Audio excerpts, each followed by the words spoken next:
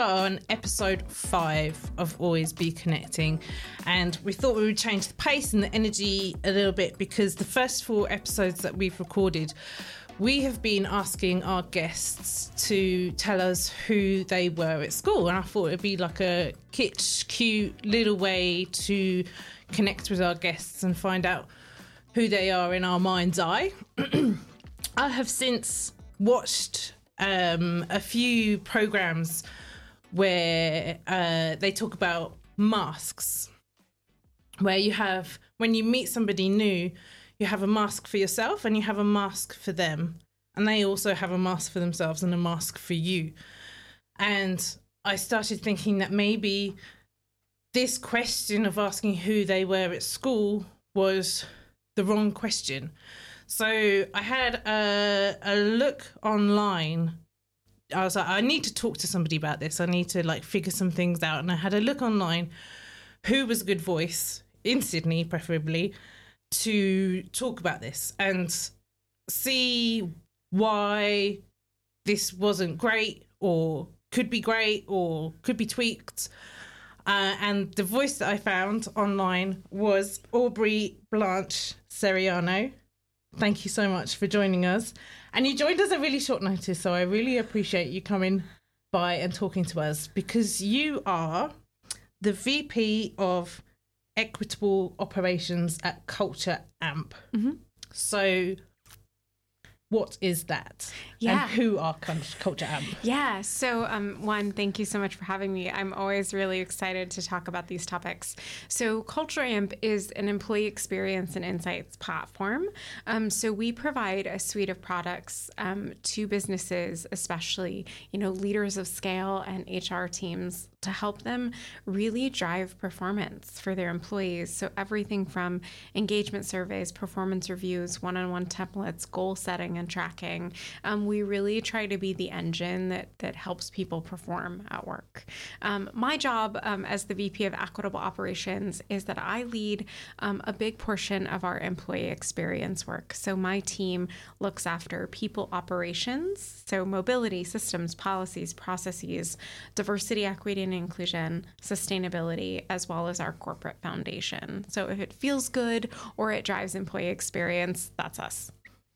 And it was serendipitous because yesterday I was watching a masterclass, which is a subscription to watch very accomplished people talk about how they do well in their lives. And I was watching one with Ava DuVernay. And she gave an example of, she was making a film and she had a choreographer who was doing the dance, and he started visualizing the shots and talking about these shots. And she said that she could have been put off by it and could have shut it down because she's a director. She calls the shots, literally.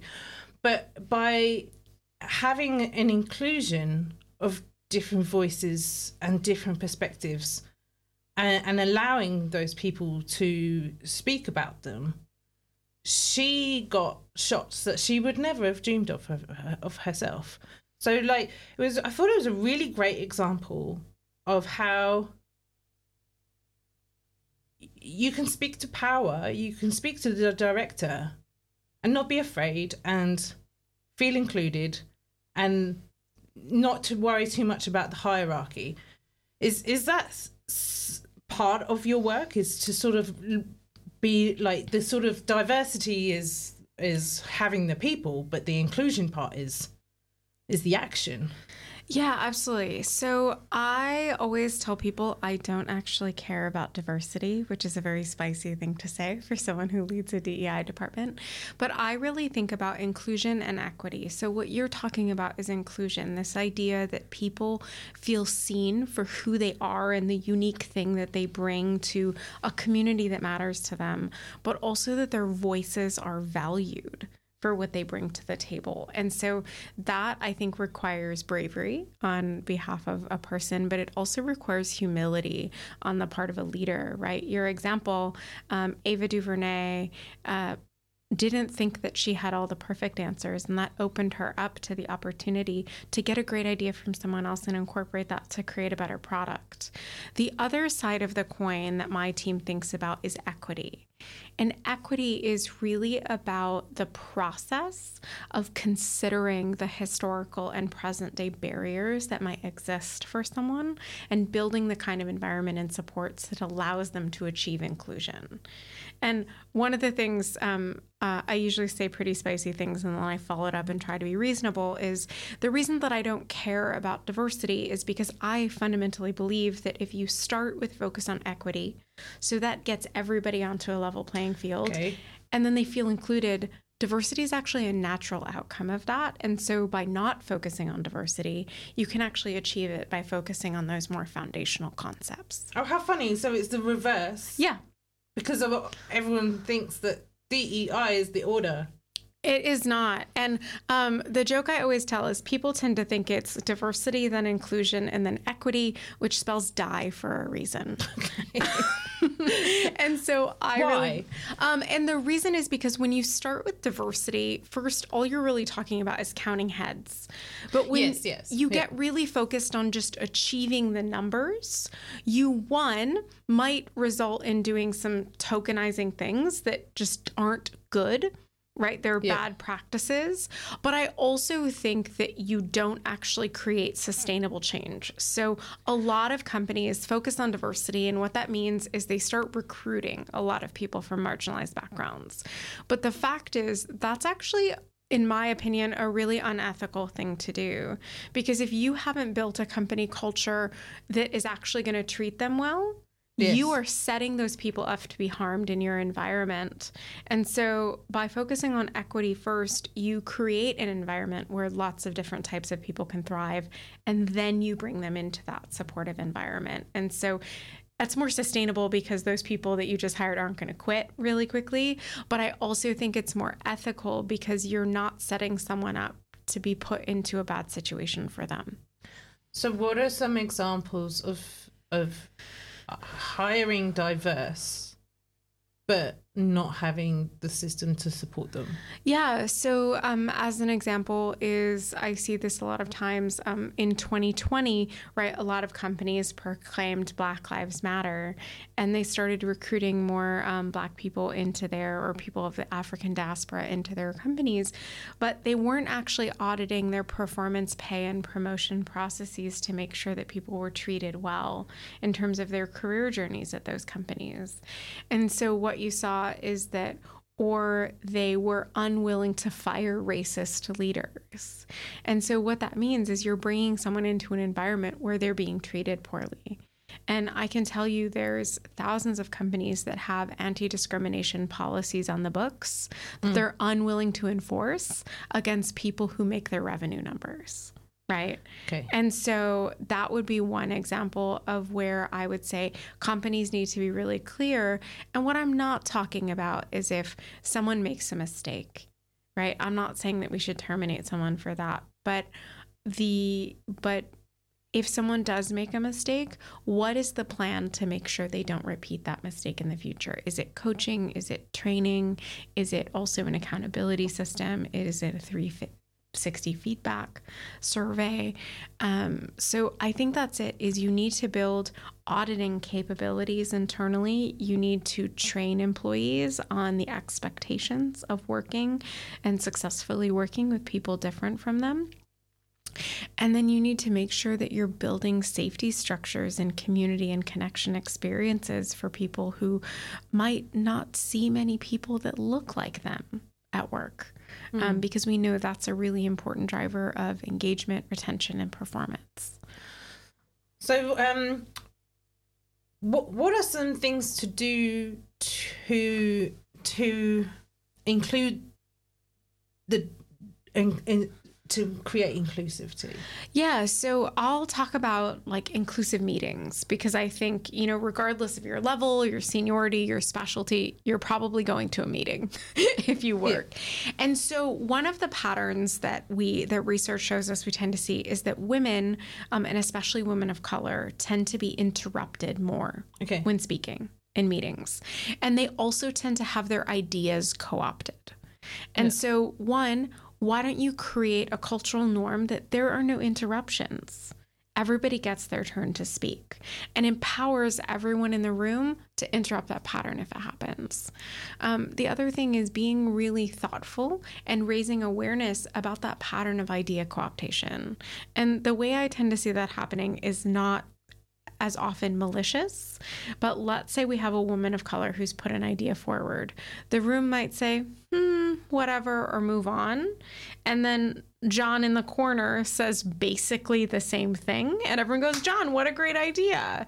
Like, think about how demoralizing that would be for you if that happened. And so even someone knowing that that pattern tends to exist, and how powerful would it be if you said, John, thank you so much for building on Sarah's original point. I really feel like we're getting consensus on this, right? So it doesn't need to be about calling someone out or shaming someone, but just watching for those common exclusionary dynamics and building your own toolkit of ways to say, oh, I could do that. Or I really love if you have a very hierarchical meeting and you're trying to brainstorm, let the junior team member go first.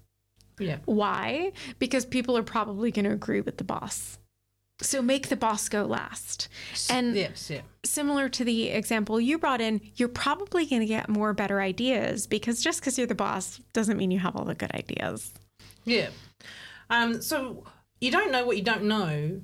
How do businesses understand that these red flags exist in their business?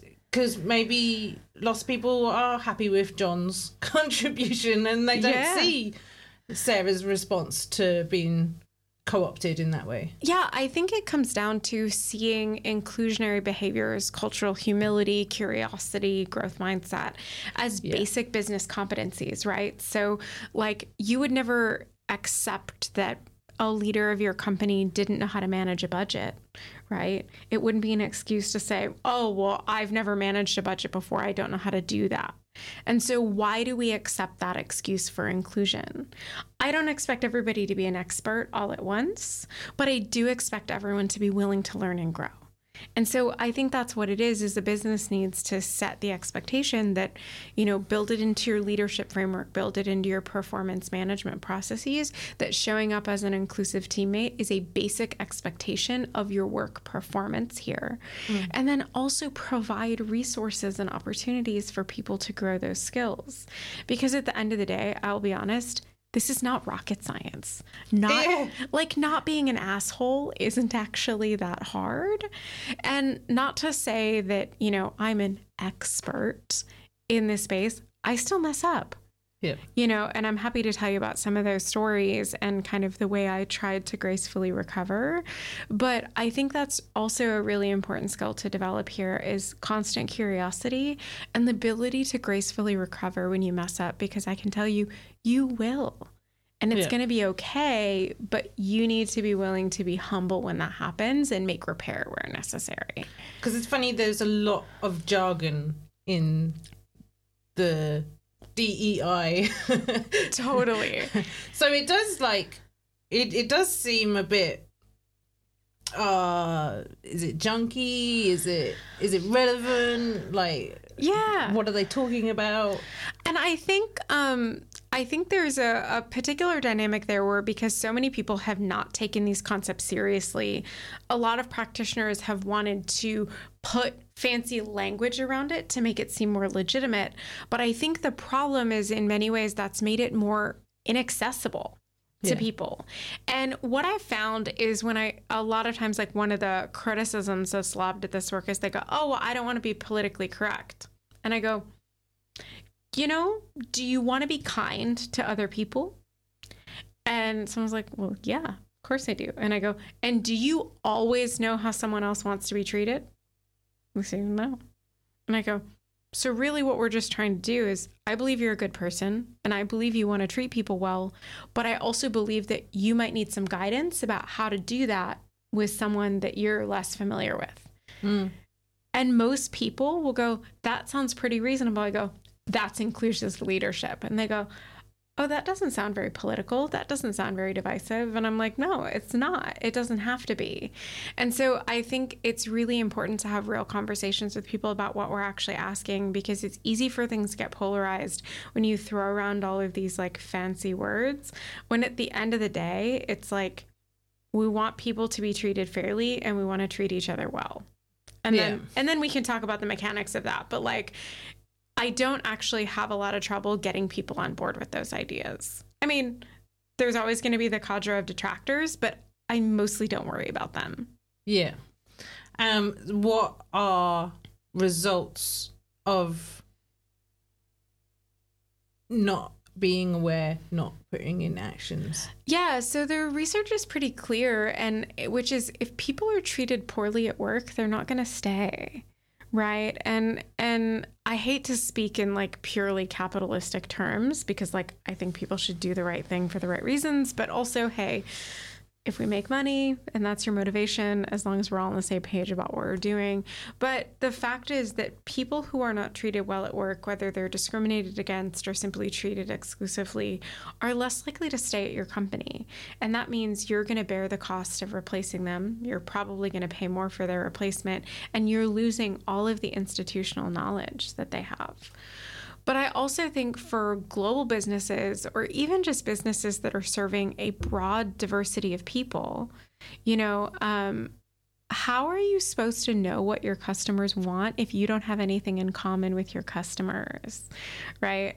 Like there was this meme on the internet I saw where it's a group of like male ad execs like talking about selling makeup. And it's like, what the hell do you know about that? Why do you think you're qualified to do that job at the highest level of excellence? And so I think for me, it's about businesses being able to actually serve their core purpose. You have a better talent strategy. And I think right now we're seeing DEI budgets cut left and right. And I will tell you, I think it is one of the stupidest business decisions you can make, because of investing in DEI is one of the most cost-effective employee retention strategies that exists. Yeah. Every dollar that you spend on DEI is going to save you hundreds of dollars in retention. And so that's the other thing is, to be honest, my fundamental belief, having worked at some of, you know, the world's most successful businesses, is if you are a leader and you don't already believe in the value of DEI, you are fundamentally unqualified to lead in 2024. And then, so the benefits of DEI on a personal level is mental health and mental health, happiness, well-being, focus and productivity. I think just human dignity, right? Yeah. I know that sounds maybe extreme to some people, but you know, there are people in this world who have never been treated well or with respect at work. Yes. Right. And a lot of that will come down to the demographics or the identities that they showed up in the world with or picked up as a result of their experiences. Yeah. And so one of the things I really appreciate about working at Culture Amp is certainly our leaders, they know the business case for diversity. Like they've heard it, they've read it. But for us, I think the reason we've been able to be successful at making all of this progress is because our leaders, the reason that my team's work is funded is because, and you can ask the CEO, you know, he says, this is the kind of business I want to run. I want to be the kind of place where people are treated well and they can grow their careers. And I don't mean just a specific subset of people. I mean everyone who comes here. And so it's really easy to say, well, hey, we're seeing this pain point in our culture. We want to address it in this way to get support for that. And I think it's really important to understand that while these issues can feel complicated, can feel really political, at a basic level, they're actually not that complicated. It's just about having really high quality talent and culture processes. Well, that's interesting because that kind of goes back to what I watched with Ava DuVernay's masterclass last night, is that she's currently adapting a book to a movie, and the book is called Cast: The Origins of Discontent by Isabel Wilkinson. And I got this real brief summary of what that means, and that is: caste is the granting or withholding of respect, status, honor, attention, privileges, resources, benefit of the doubt, and human kindness to someone on the basis of their perceived rank or standing in the hierarchy. And Isabel Wilkinson's book talks about American racism, the Indian caste system, which is quite profound, where at the bottom of it you have a type of people called the Dalits, and they're the ones that sweep up, and they literally have to sweep up after their shadow because their shadow is dirty. And then to sort of bring back another of Ava's quotes is that the greatest ideas are in the hearts and minds of people who don't feel empowered to speak up. So like there's such an incredible resource in the people of the Dalits of India that has been pushed down and suppressed.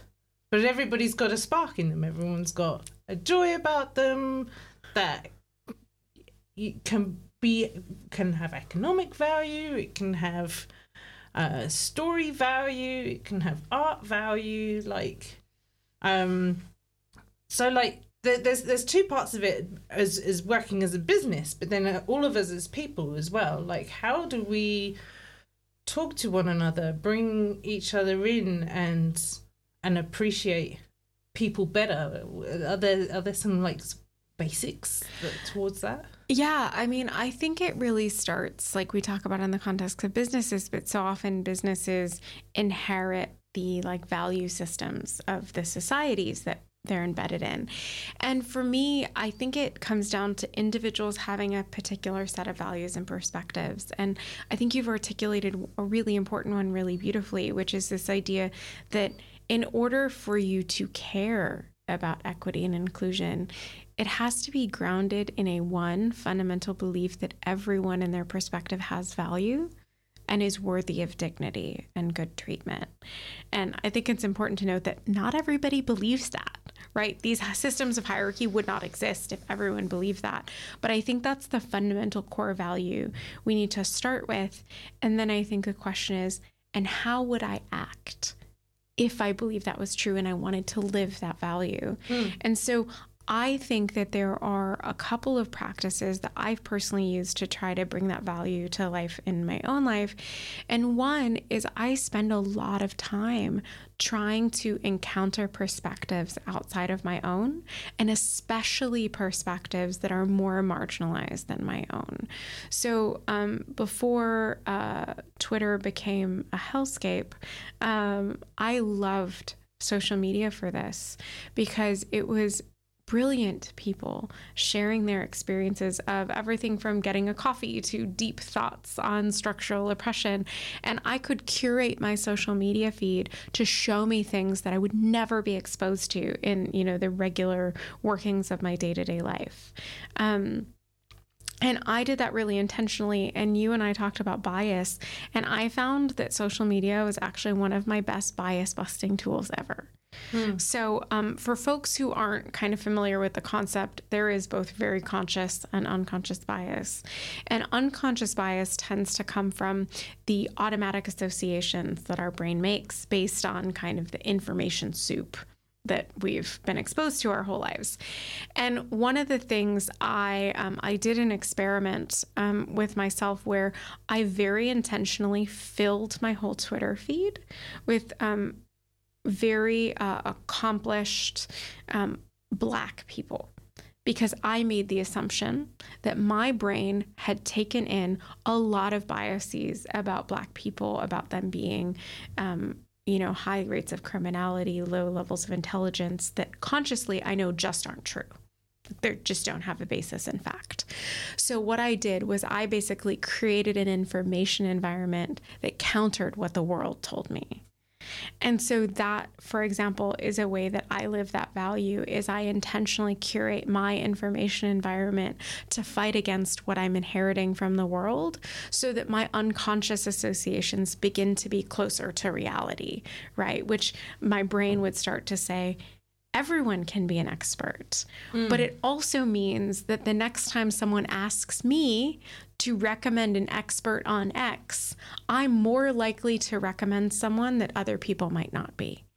Right? Yeah. And so it's about exposure. It's about exposure. And it doesn't have to be complicated. So many people have done incredible work in this space. Like I was just Googling the other week, like Black women in AI, because I wanted to learn more about artificial intelligence. And there are some incredible folks on that list that, the New York Times put together a compilation of like the innovators and the pioneers of AI, and it was all white dudes.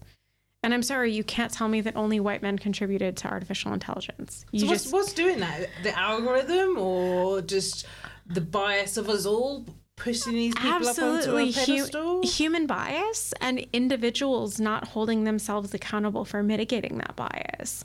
I don't think that we should necessarily be moralistic about what unconscious biases people have. That's not something they can control, but you can absolutely control consciously assessing your decisions and making different ones if that bias is appearing. Yeah. And so from my perspective, if you're making, in the case of the New York Times, this list of innovators in AI, and you have a list of all white people, and you don't check yourself and go, do I think I missed something?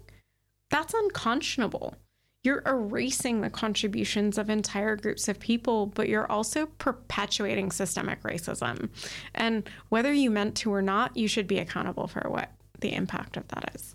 So a lot of people talk about the best person for the job. Doesn't exist. So there's two strands to it. Like, one is you're allowing yourself to maybe enter that bias. I don't want to take a side on it too much, but then if we are to talk about the other side, you do need somebody who's good for the job. You do need someone who's able. You can't have just a token diversity to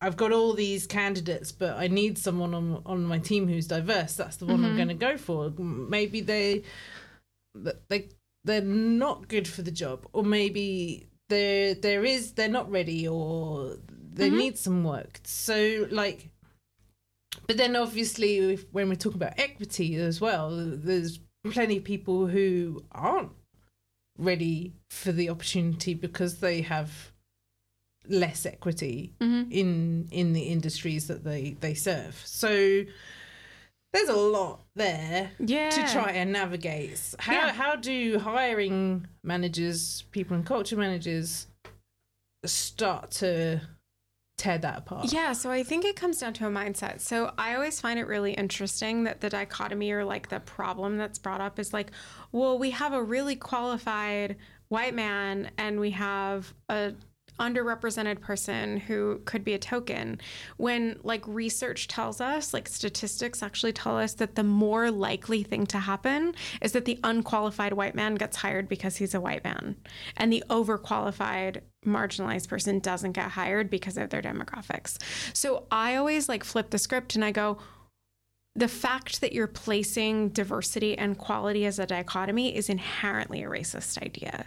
Okay. Because you're assuming that the most qualified person isn't also the person who brings demographic diversity. When in fact, I will just tell you, I have hired lots of people. I have been involved in the hiring of many more, is because of the way systems of exclusion work.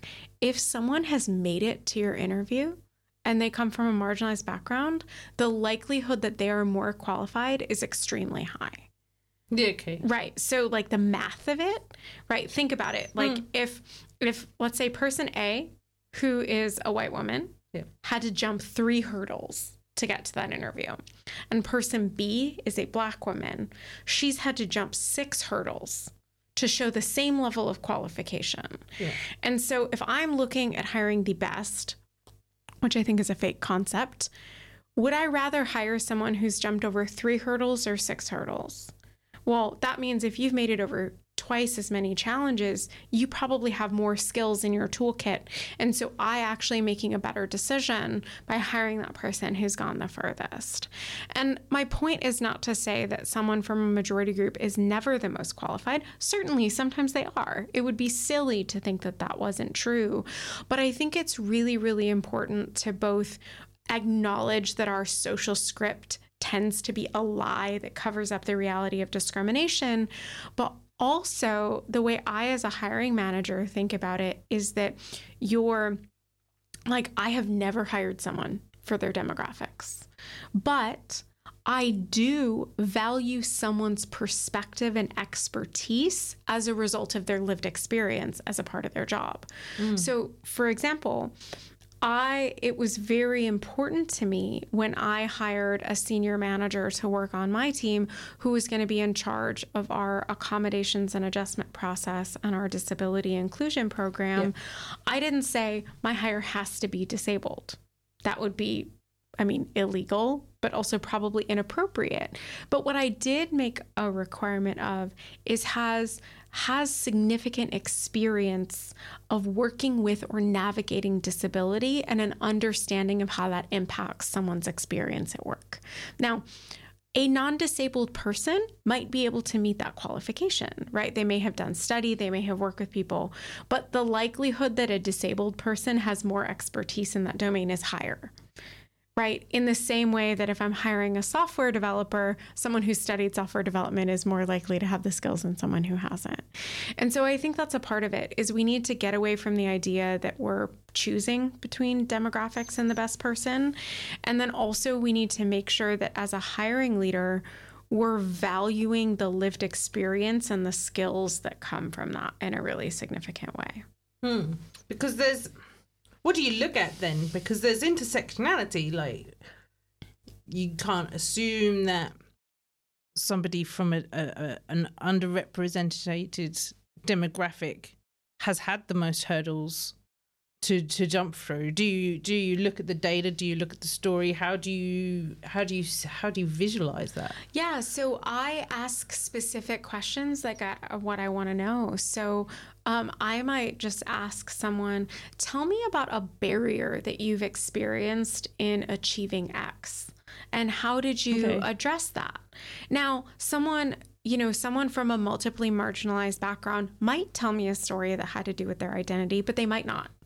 I'm not making an assumption. I'm creating space for them to share that if that feels relevant and comfortable to them. But what I really want to assess is, how do you cope with challenge? And anyone could have a compelling answer to that question. And I know what I'm looking for. I'm looking for ingenuity. I'm looking for persistence. I might be looking for someone to ask for help when, that's what they need. And so that's not determined by demographics, but someone from a particular background that's faced more challenge might have a more compelling answer to that question. And interestingly, a lot of people with challenges in their past may feel shame about that, where it is often a big plus to have something that has held you back and how you've overcome that. So how can businesses allow people to feel secure in their own story and what's happened to them and the barriers that they faced? Yeah, I think there's a couple of different ways to do that. And I think one is, as leaders, learning how to thoughtfully share your own challenges. And I think there's a line between sharing your challenges and trauma dumping. Okay. I think it's important to call that out. But, for example, I have found that as a leader, sometimes if I have someone who's a little hesitant, I might share a challenge that I've had, right? Or a way that I've struggled. And what that does is it gives permission for other people to talk about it. But I think it's also important, you know, as an example, I often talk about like anti-racism is a big part of the work that I do. And I'm Latina, so I'm from and I'm also, you know, mixed race. So I talk about the way that I've experienced racism as a minoritized person, but I also balance that perspective by saying, but I'm also white assumed. So the things that I've experienced are nowhere near as extreme as someone who's darker than me, right? Like I get shielded from a lot because of the way I look. And so by sharing that experience openly of both saying like, here's a thing that was hard, but also I'm kind of self-aware, I try to be, about my privilege, that can create space for someone to say, and here's how I've struggled, and either here's how I've overcome it, or here's the support I need from you. Right? Because I think that's the other thing is as a leader, you always say, hey, I don't know if you're experiencing this, but if you are, I want you to know that I'm here on your team to help you with it. Right? Because asking for help can be wildly difficult. And so making sure that if you're in a position of power or privilege, that you proactively offer that specific support, I think can be really, really powerful. And on the sort of flip of that vulnerability, when I was reading about you earlier, there was a term called brilliant jerks. Oh, yeah. Do you want to run us past that term? Yeah, so it kind of goes back to something that I was talking about earlier, which is this idea of like companies are unwilling to punish, sanction, or terminate people if they're like brilliant or they drive a lot of revenue, for example. And I think there are people who are brilliant who aren't assholes in the world. So you don't need to employ the ones who don't play nicely with others. And I think for me, I think it's important that you build systems and structures in place that disincentivize that stuff. So I think there's a few ways that you do that. So one, in your performance process, people should be assessed not only on like what did they deliver technically or from a business perspective, but how did they deliver that in terms of their collaboration with others. But I also think you can do a lot of work in the way that you brand and sort of sell your company. So Culture Amp, we really care about diversity, equity, and inclusion. And we are very public about those commitments. We talk about our investments. We talk about what we haven't done well. We talk about what we've achieved. And the value of that is not only we want to inspire other companies, but the average person who really hates diversity, equity, inclusion probably is not going to apply to Culture Amp. But those values are important because that's what Culture Amp has found to be a success driver in their own work. Absolutely. So that's what they share. Yeah, and that's what they invest in. Absolutely. And so I think, and part of that is, you know, choosing to work at a company. And I think Gen Z does this better than I think some of us older generations. But people are more and more wanting to work at companies that align with their values. And so I think there's a very strategic talent argument to being clear about what your values and priorities are. And you know what? That means you are going to alienate some people, but make sure you're alienating the ones you mean to. Because I'm not saying this right probably, but not to mansplain what you've said, because Simon Sinek has got a different way of saying that, in that you've got high performance and you've got high trust. And if you have low trust, high performance, that's your brilliant jerk. Yep. And so the trust, the vulnerability, the being able to speak, the providing your value, these are the drivers to success. And like the high performance can come later. Yep. Or like it's a manager's job to get those people to high performance in some ways. Yeah, absolutely. I mean, I think it's a really brilliant connection. And what if you changed your mindset from asking the question, is this person a high performer, to what does this person require to achieve their potential? Yeah. So I, as a manager, fundamentally believe that every person is capable of high performance. But it's up to me as a manager to figure out what's motivating and what's supportive to them such that they can achieve that. And so I think that's in some ways both simple and radical, is to say, I believe the environment is more a determinant of someone's achievement than anything. And so how do you build the right container? And that might be different containers for different people.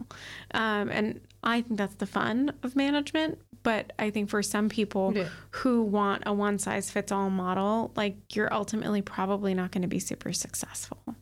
Yeah. So going back to my who were you at school question, like, there's flaws in that I see. Like, what's your reaction to it? And, like, what do you think I'm doing in that moment? So I totally get that in some ways it's a way to connect back to, like, the core essence of a person.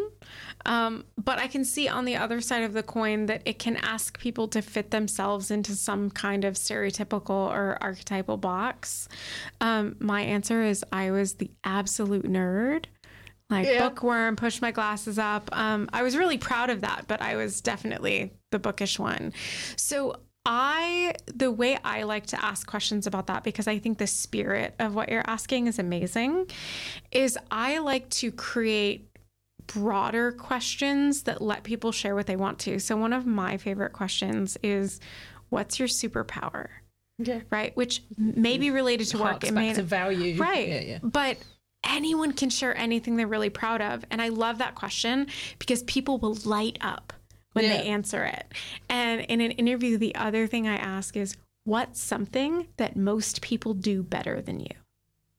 Okay. Right? Because one, we all have a zone of incompetence, myself very much included. You can just ask my spouse. But I think that those questions are broad enough that people can share at the level that's comfortable to them. Yeah. So, like, for me, I would be like, driving. I'm not a good driver. That's why I don't drive in Sydney. Whereas someone might be sharing something much more personal if that's in their zone of safety or comfort. And so I like to ask questions like that, but I think it gets at the same spirit of what you're trying to get at, which is you want to know something personal about someone and to humanize them. Yeah. Or like, I like to ask people, what's your favorite thing about yourself? Yeah. Right. And that might share something that's not always apparent in a bio or on LinkedIn, but that's something where you can humanize and bring color to someone without assuming or kind of poking too deep if they don't want to share. Because funnily enough, the 4 people that we've asked so far, they all do, I think all of them said the word nerd. And like, like there was a very much how you perceive yourself angle to it, where they kind of like... wilted a little bit, they were like, oh, I was a bit scrawny, or I was a nerd, or I just did my little jobs, and there was kind of no, there wasn't enough pride or exuberance, and I think everyone's got stories of their school days where they don't feel like the red foo of the group. But I love the superpower idea because people, that brings a confidence back into people of wanting to share, like, oh, I'm really good at sports, or like accountability, or I really enjoy people and finding out more about them and things. Yeah, absolutely. And it comes back to that idea that, like, I probably believe everybody has a superpower. What's your superpower? My superpower, I think, is that I am capable of learning just about anything about anyone and greeting them with complete non-judgment. Yeah. Like, I am so curious and fascinated by people, and I feel so honored to know things about them. Yeah. That, like, you can tell me the wildest stuff and I'll be like, great. Thank you so much for sharing. And so I think that I hope that makes people feel like safe and comfortable with me, because I find that that's how I get the information about how I can best relate to them. Have you always been like that? Or do you have the moment still where you fear someone, or you're unsure, or you have negative opinions when you first meet them? Oh my gosh. Totally. I think it's really important that I am constantly, trying to reflect and be self-aware. And I say trying because I am imperfect about what stigmas do I still hold? What attitudes do I have that are closed-minded or closed off? And it takes intentional reflection and work, and often uncomfortable situations, to uncover those. But like, for example, I was doing some reading about changes in social stigma and attitudes over time. And like, one of the areas that I'm actively working on, reading thinkers and exposing myself to ideas is stigma about size and weight is very prevalent in our society. People who are heavier are often discriminated against. And when I kind of sat down and reflected and I said, what are my attitudes? My conscious attitude is like, why would I ever judge someone based on that? That's not a moral thing. It has nothing to do with competence. Yeah. But if I sit back and reflect, what are my unconscious associations? They're maybe not as in line with my conscious values as I would think. And so what can I do to take ownership over that and begin to unearth some of the stigma that I've been taught? So I think that comes back to exposure as well, because there's a judgment in my head. Mm-hmm. And I'm like, why am I doing that? But because I have less exposure, I have these moments of judgment, and I catch myself doing it, and I'm like, stop doing that. Like, but like, maybe that's the same with weight and beauty and boys versus girls. And I think what you're speaking to, or the broader point there, is that exposure is really helpful, but in order to keep, ourselves in line with our integrity and values requires constant and consistent work. It doesn't need to be difficult, but it is real, and it does require effort. Like, I could take two tacks to this. I could say, there's more work I have to put in to be the kind of person I want to be.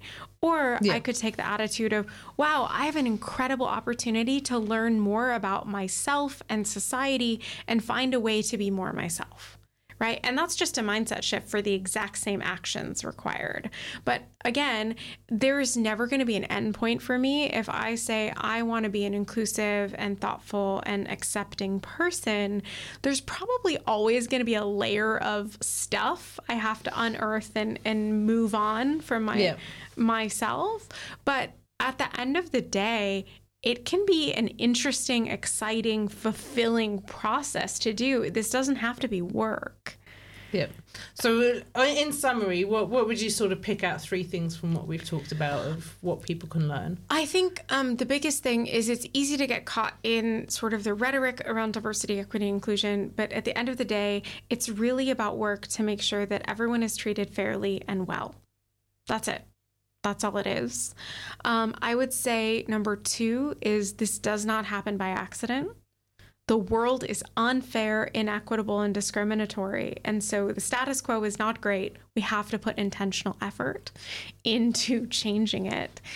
And then the third thing I would say is that it requires each of us to go on our own journeys, and to do that with both curiosity and non-judgment. And I think that each of us have a starting place, but we can each take one step forward all the time. Yeah, and what about your 2024? What does it look like for you? My 2024, my word for this year, I always pick a word as a theme, is stability. So I migrated to Sydney in July of last year with my family. Okay. And so this year we are just looking forward to putting down some roots. We joked we're nothing exciting in 2024, which isn't exactly true. We're getting married and things like that. So there's fun stuff happening. But I think stability, and for me, just really trying to support the people around me and create community and connection. If I nail that by the end of 2024, I'll feel really good about it. And do you have any events coming up, or? My big event, or the thing I'm really focused on right now, is in mid-January, Culture Amp is putting out our 2023 Equitable Design and Impact Report. Yeah. So that'll be coming out mid-month, and it is a look back of the whole year of our equity and inclusion, sustainability, and social impact work. So hundreds of people have been working on this, then we finally get to show a little bit of our work. And who would be interested in it? I think anyone who's interested in businesses doing good. I think there's so many companies who leaders have the right intention, but aren't necessarily quite sure about what steps to take. And so one of the reasons that we share so much of our work is because we hope that, one, you can learn from what's worked for us, but also hopefully you can avoid the mistakes that we've made so you can do something more productive. So there are a million things that I have not even touched or covered. There's so much more. So like, hopefully we get to talk again and absolutely deep dive more. But thank you so much for helping, talking, idea sharing, coming up with a new question. Yeah. And have a great 2024. Thank you so much. I've been so happy to be here. We'll absolutely have to talk again. Beautiful. Thanks, Aubrey.